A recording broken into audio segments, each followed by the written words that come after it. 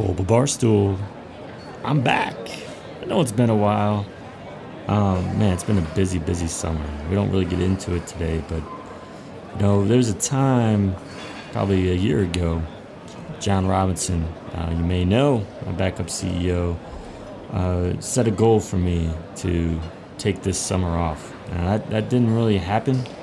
And the reason for that was to focus on coaching baseball. I've got 3 boys and primarily coach one of them, help out with another. That didn't really happen, but I spent a lot of time coaching. A lot of time. Spent less time working, and I was okay with that. And I think that was definitely a lesson this summer that, I was still grinding. I was grinding, focused on things I cared about most. And it's why I have this business in the first place. So that was my lesson, but I am back, and we're back and stronger than ever. We got Andrew Foxwell on. He's going to kind of lead the game today. We're going to talk about a lot of nerdy Facebook stuff, Instagram, and those developments. So sit back, relax, pop a bottle. Let's do it.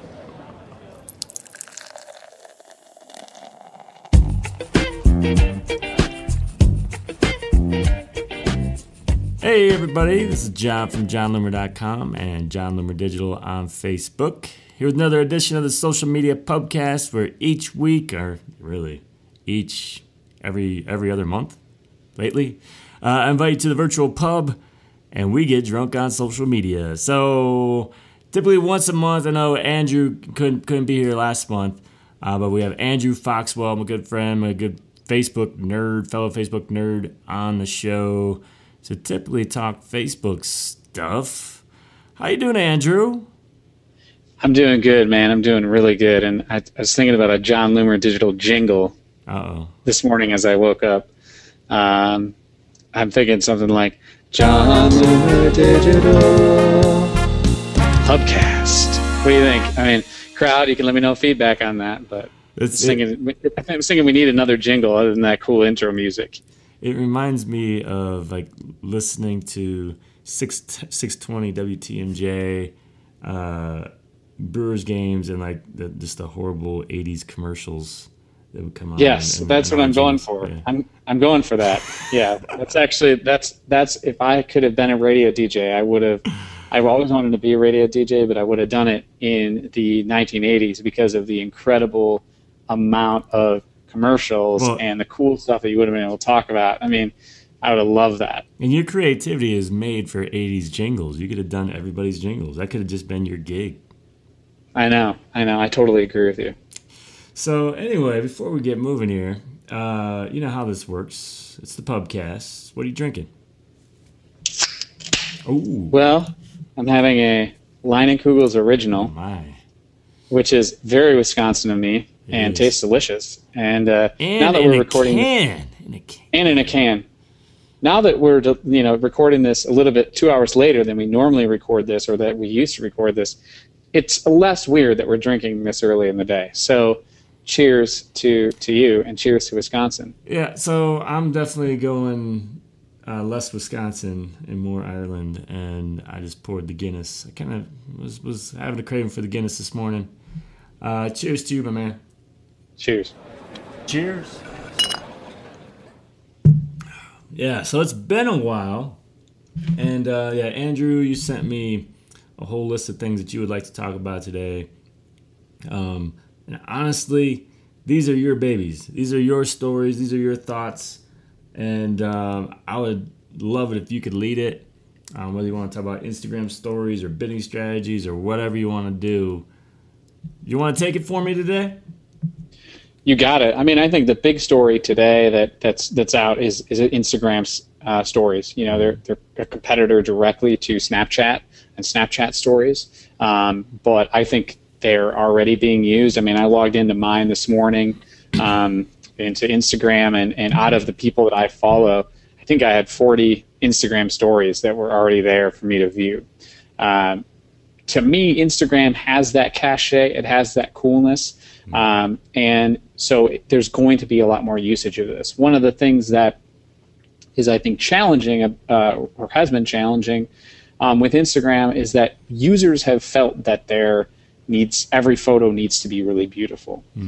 So now this is going to allow that kind of, more raw footage, right? And it's a little bit more, it'll hopefully bring up the user activity on that platform. But one of the other things is that I think ads are going to be a big part of it. And they're kind of increasing that ad load. I mean, what are your thoughts about Instagram stories as what you know about them and how you think they're going to interact, John? Well, first of all, I could never get myself into Snapchat. I am too old for Snapchat. I don't know, maybe not. There are definitely some older people who use Snapchat. I just never really dug it. Like my wife and I, we would kind of make fun of Michael, like and snap stuff to him and make him feel uncomfortable and stuff. Our oldest son, but beyond that, I didn't do a whole lot. I didn't find it all that interesting. That's just me. But I know a lot of people find it interesting. And I mean, we know that Facebook never was able to take over kind of that Snapchat type of approach. Like they made several attempts. They made one recently even that was so short and under the radar, no one even knows that it happened. They were doing it with Messenger. But this actually makes more sense now. I mean, based on the way you've explained Instagram stories to me, this seems to be a game changer. Seems to be people are happy about it. It doesn't impact, the way I've been using social media because I'm just not big into all that stuff because I'm old.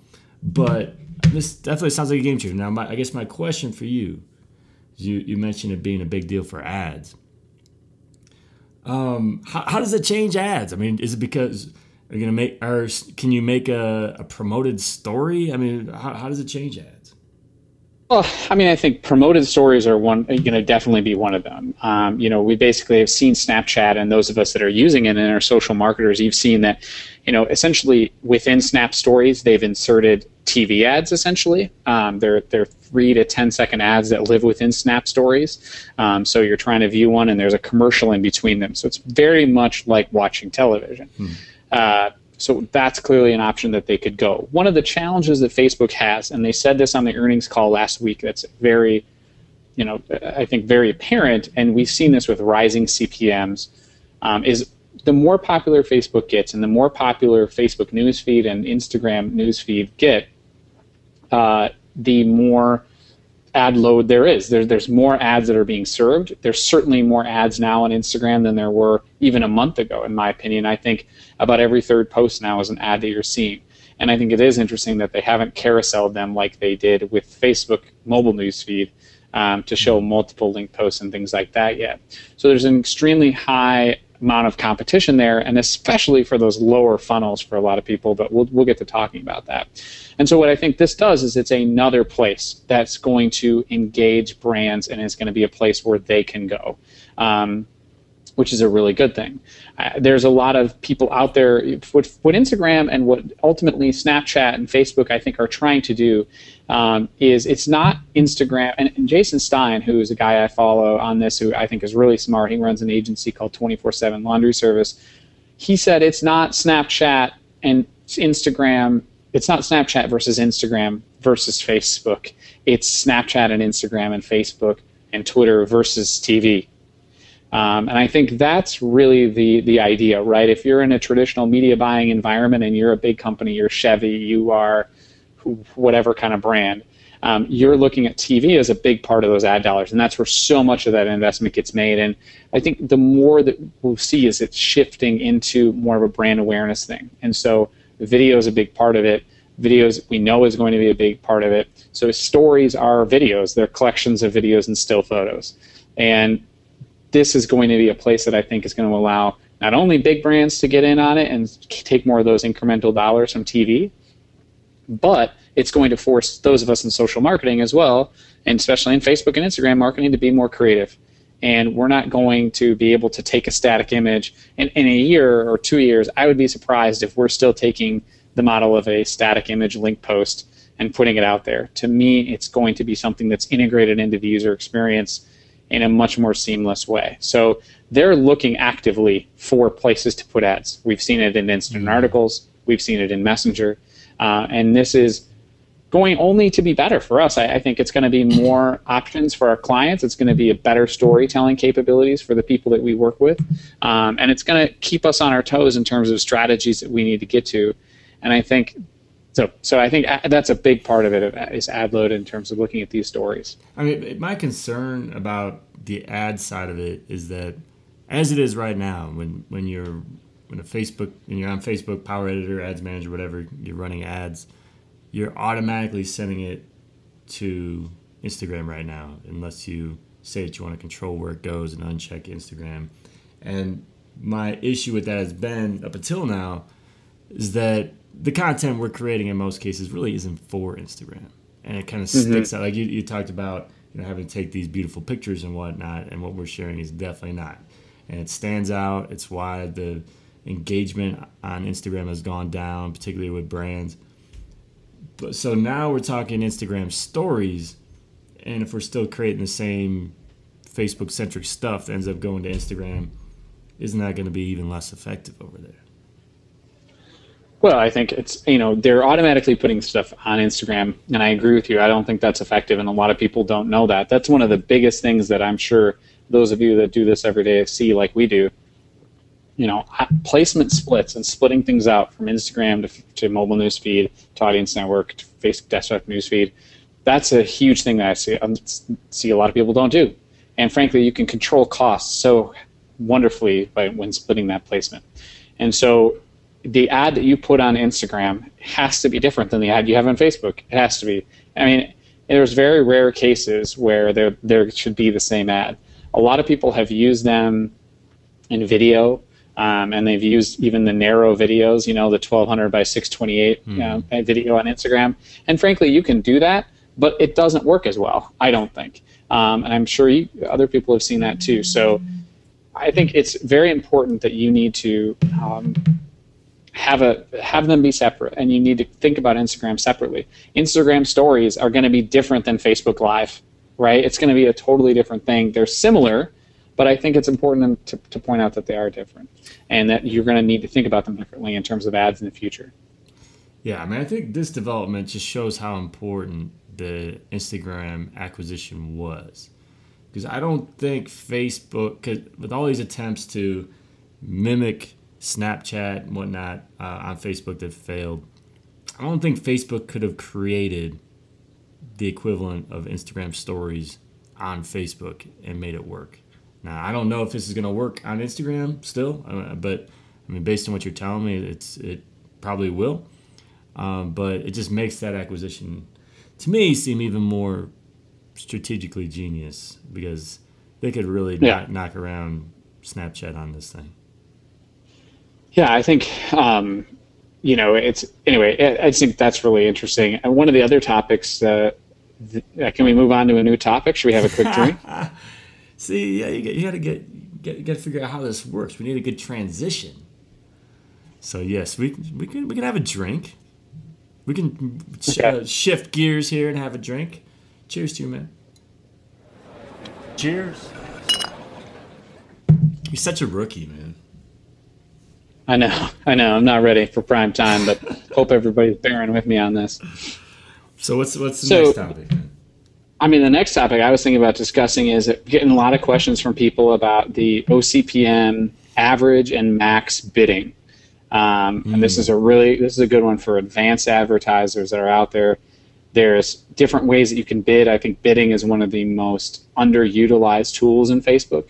And so you can, to give you an idea of what this is, basically, the people that are listening, I know you know what this is, John, but basically OCPM is a bidding method that Facebook uses, of course, and if many people just leave that as automatic, which lets Facebook decide what that bid is for, whether it is a website click or it's a website conversion or whatever the objective is for your campaign. And they now have they've had a manual override where you can override that bid and say, I'm willing to pay X number of dollars for this. They now have changed that so you can say not only your max bid that you're willing to pay, but an average bid that you are willing to pay. And I'm wondering if you've heard anything about this from other people and what the results have been and kind of what you've seen. I've heard mostly confusion, right? So, yeah, up until now, it's been max bid. So, like, that's something that people have to understand is whether it's a manual bid or automatic bid, it's the max that you will pay, whatever amount is in there. Especially for manual bid, automatic bid, it's going to constantly adjust. But it doesn't mean you're always going to pay that amount. It's just the most depending on the competition. Now, the confusing thing is with the average is that now it can go over that. Now, here's my confusion with you right now, Andrew. So because I was actually thinking of the average budget though too, because there's that as well, where it can go over the daily budget by 25%, right? Are we talking about two different things then? So that's another new things. Yeah. Yeah. So what is it then that you're hearing with the average CPM? Because that's something I don't believe I have. It's an option, correct? Is that just an API kind of thing? I mean, I've seen it in all of my accounts that it basically says bid manual or automatic. Right. You can then click and say manual, and then you can put it in there and say I'm willing to pay whatever the bid is, average or max, whatever the max bid is I'm willing to pay. I haven't tried the average bid. Actually, we did. I take that back. We did try it, and it was not that great, frankly. So it'll be interesting to see. I don't know why you would. The average bid, I think Facebook's thinking about that in reference to say, we want to do this so that you can kind of even it out and give us a little bit more opportunity, because the challenge that Facebook is clearly facing, a lot of alliteration, is people are all max bidding. So, not all of them, but a lot of people are max bidding, especially in the tier of advanced advertisers that are listening to this podcast. So if everybody's max bidding, that creates a ton of competition and doesn't allow as much room for inexpensive impressions to be shown to people that are manually bidding, right? So even Facebook has come out in advanced sessions with agencies and stuff and has said, if your product is $50, let's say your average order value is $50, we suggest bidding 3 to 4 times greater than that. So we suggest bidding that $200 as a max OCPM override. Well, if everybody's bidding $200 for a conversion, how are you supposed to get 90% of the e-commerce advertisers out there to be seeing good results with a product that's under $50? And that creates, I think, a significant hurdle. So the average one is probably where they're trying to play a little bit more of that game with kind of playing the float on it. So I don't know. And to be clear, I don't have it. So I just confirmed, checking back to my Power Editor. I don't have that, and I don't have the average daily budget either. Because the average daily budget, that's still an option, right? It's not that. It's still an option. Yeah, and that's to me that's interesting. That's the average budget thing is, I don't know. I get what they're trying to do with that. That creates more confusion. To me, that's one of the stupidest things that LinkedIn has always had. If you've ever run an ad on LinkedIn, it tells you when you launch, I could possibly spend another 25%, and you have to just know that that's going to happen. And that just creates a lot of uncomfort, I think, with people. So I get what they're trying to do with that if something's going well, we want to be able to change it. Yeah. But anyway, that to me is a direct response to a lot of the tools that many of the API partners have created. So there's now in the Power Editor a lot of the tricks that it's not in everybody's Power Editor. I've only seen it in one account, but you can have the automatic adjustments, like a lot of the API partners. So if the CPA goes over a certain amount, decreased by 40%. Wait, are you talking about the automated rules? Automated rules, yep. Yeah. Yeah, no, and so that's, as far as I know, it's only within the Ads Manager, and yes, I do not have that.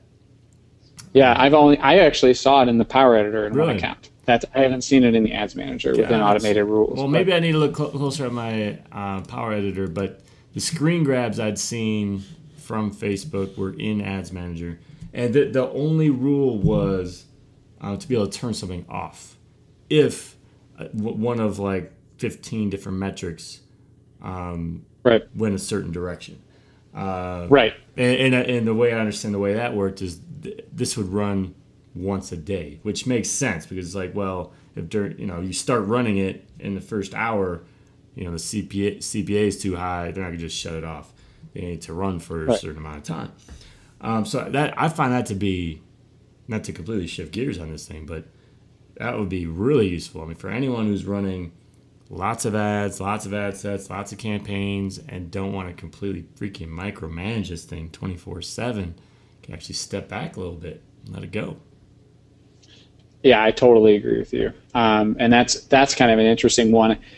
That to me is a direct response to a lot of the things that have been happening, like I said, in those API partners. So if there is a thing that you use a lot in Ad Espresso or another one of the platforms, I think you'll see a lot of those show up probably soon in Facebook, to be honest with you. So that the first one is, the average bidding. That's one that I know that was in another tool. The budget was in another tool. I mean, I've seen it in a couple different Facebook tools. I think we're seeing that. Another one would be website custom audience, the frequency and time on site. Initially before Facebook rolled even that out to their API, there were a couple of tools that allowed you to create those website custom audiences. They were really buggy for me, so I didn't use them. But then Facebook rolled it out to the main ads manager to be able to create a website custom audience based on frequency of actions, so events, website visits, that kind of thing. I thought that was really useful, but several other things like time on site was still in the API, so third-party tools had it. Now Facebook just rolled out the ability to create a website custom audience based on how long people have been on your site, so the top 5%, 10%, 25% most active people on your site. Just awesome. And so I would think that being a third-party tool developer would be really frustrating, because you've got this tool that like everybody wants to use because you can't do this anywhere else, or you can't do it on Facebook, and all of a sudden Facebook rolls it in and you're like, now you're obsolete. That's gotta suck. Yep. I totally agree with you, and that's a common thing that a lot of people will ask, about, do you use another partner platform? And I know Antonio would disagree with us on this. Antonio works for Ad Espresso, but I personally have always used the tools because things change so rapidly. I mean, in my opinion, you want to stay closer to the ground. Yeah. And so I told Antonio, my motto is, I don't like tools, people, or social. I like to keep things native, but most people, so a lot of people find a lot of use in that. So, well, I know one thing that, just transitioning into talking a little bit more about that website custom audience stuff. So I know this is something you've spent a lot of time thinking and talking about, but treating that website custom audience differently than you treat that cold traffic or even your mid-range traffic, right? Yeah. And I wanted to talk about what are some of your thoughts about how you can start to think about treating that differently, or that audience differently that's been there, and how you can even bid at those people differently. Sometimes people will say a cost per click bid for retargeting is actually more effective than a conversion bid. But wanted to just kind of get your thought on the website custom audience and the lower funnel stuff, and how you can even, some of the segmenting things. I mean, a lot of people don't do that. It's something that I do, but not a ton of segmenting, people that have added a cart or that type of thing. So I'm wondering your take on thinking about website custom audiences and some tips for people as they're maybe setting those up and thinking about a little more sophisticated fashion. Yeah, I mean, first of all, absolutely. I mean, these people who are on your website custom audience, especially when you start digging into either the page they visited, the number of times they visited, the amount of time on site they've been there, to isolate the most valuable people. These are the people you should be going after to get the opt-ins, to get the sales. But the one challenge that I run into though as well is that this is going to be a small audience, and you also have to make sure that you don't abuse them. So you can just pound them with ads and like, oh, this is the audience I need to go after because they're the ones who are most active and do this and that, and then you just run all your ads to them. But I haven't implemented.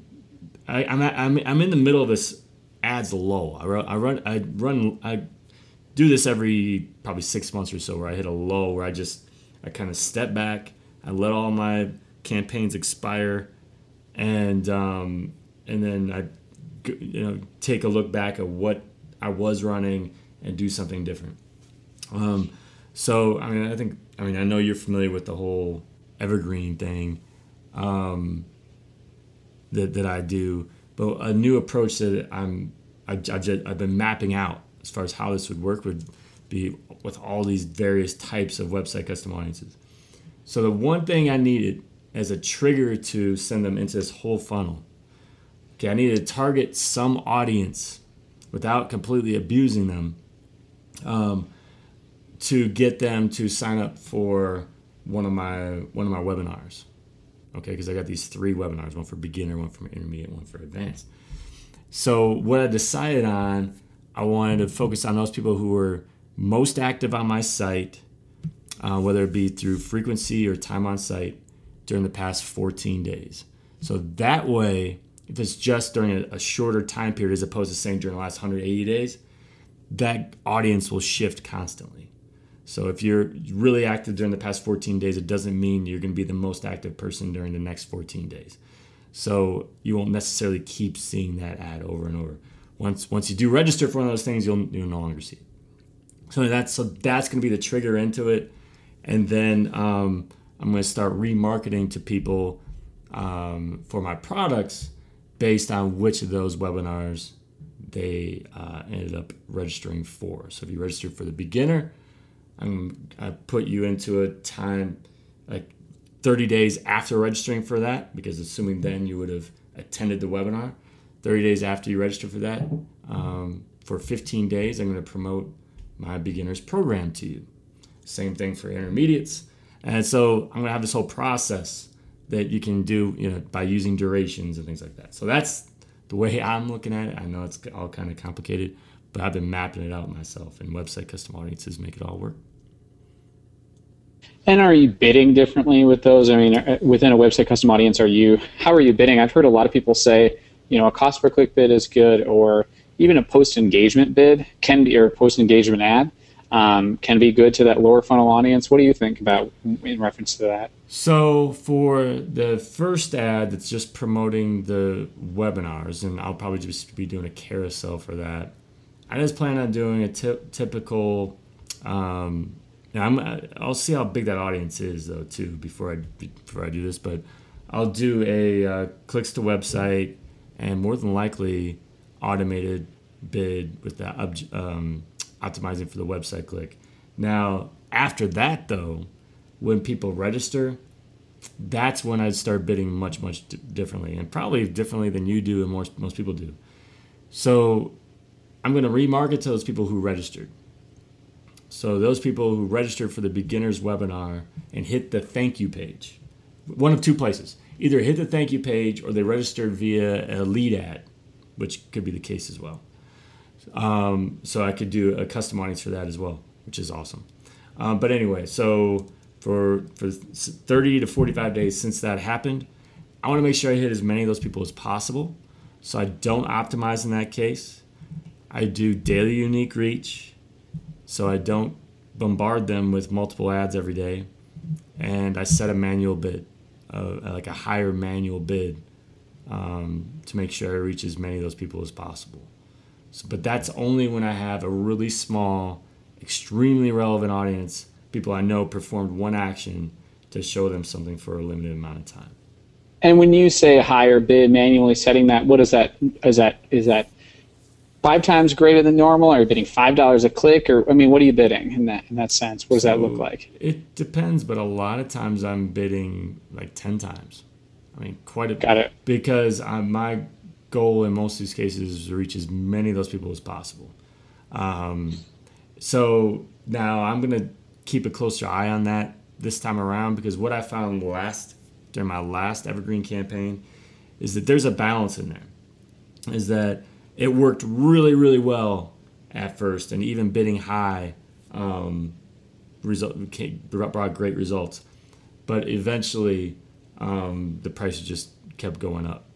And so there's a balance between I want to reach as many of those people as possible and bidding whatever it takes to reach as many of them because they're all relevant. And okay, I'll reach just a few, but those people would be, I get a really good conversion rate and cost per conversion. So there's something in between there. Sure.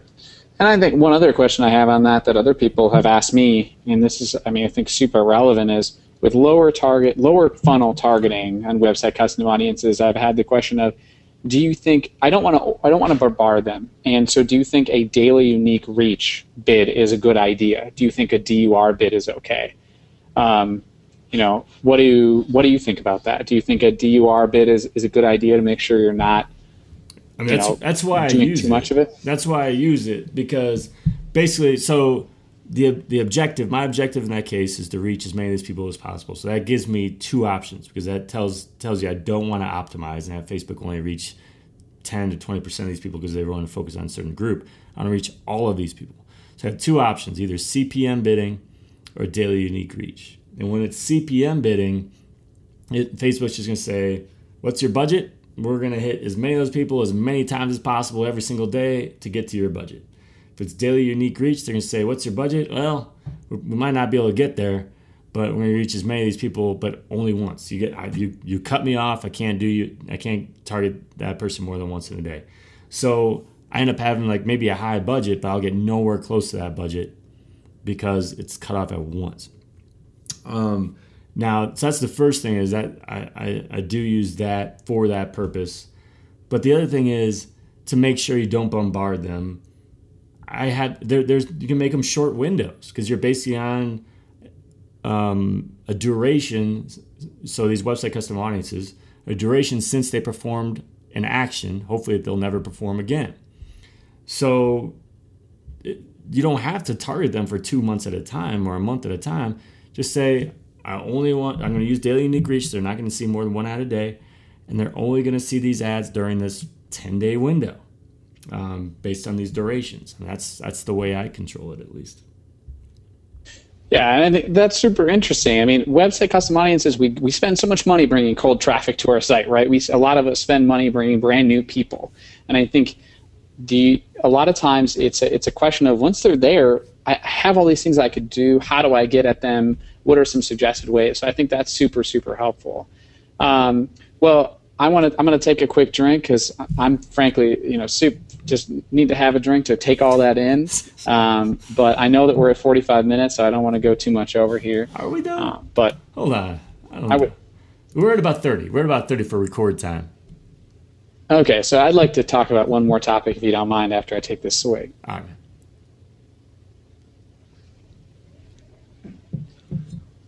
So one of the things recently that I've seen that you've been talking about in the advanced Power Hitters webinar, and I don't know if those of you that are listening to this are not in the Power Hitters Club, or you're in different stages, I'd encourage you to sign up for one of John's webinars. They're super helpful.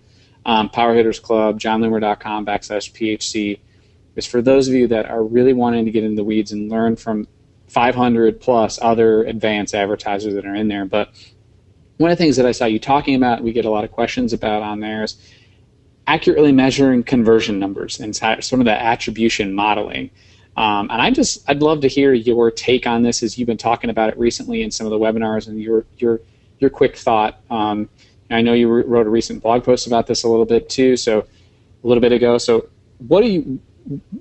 that's a huge part of it, right? And eMarketer came out yesterday. I think this is super relevant. They did a big survey of marketers and said that in the next year, the biggest thing that digital marketers have said across the board that they're going to spend time investing money, or money and time investing to learn attribution modeling. Mm-hmm. How do I understand this better? And I think it's a topic we talked about before. But how do you accurately measure some of those conversion numbers?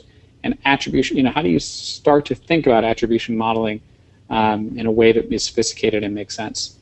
I mean, well, first of all, there's a lot of confusion from advertisers in terms of what the numbers mean.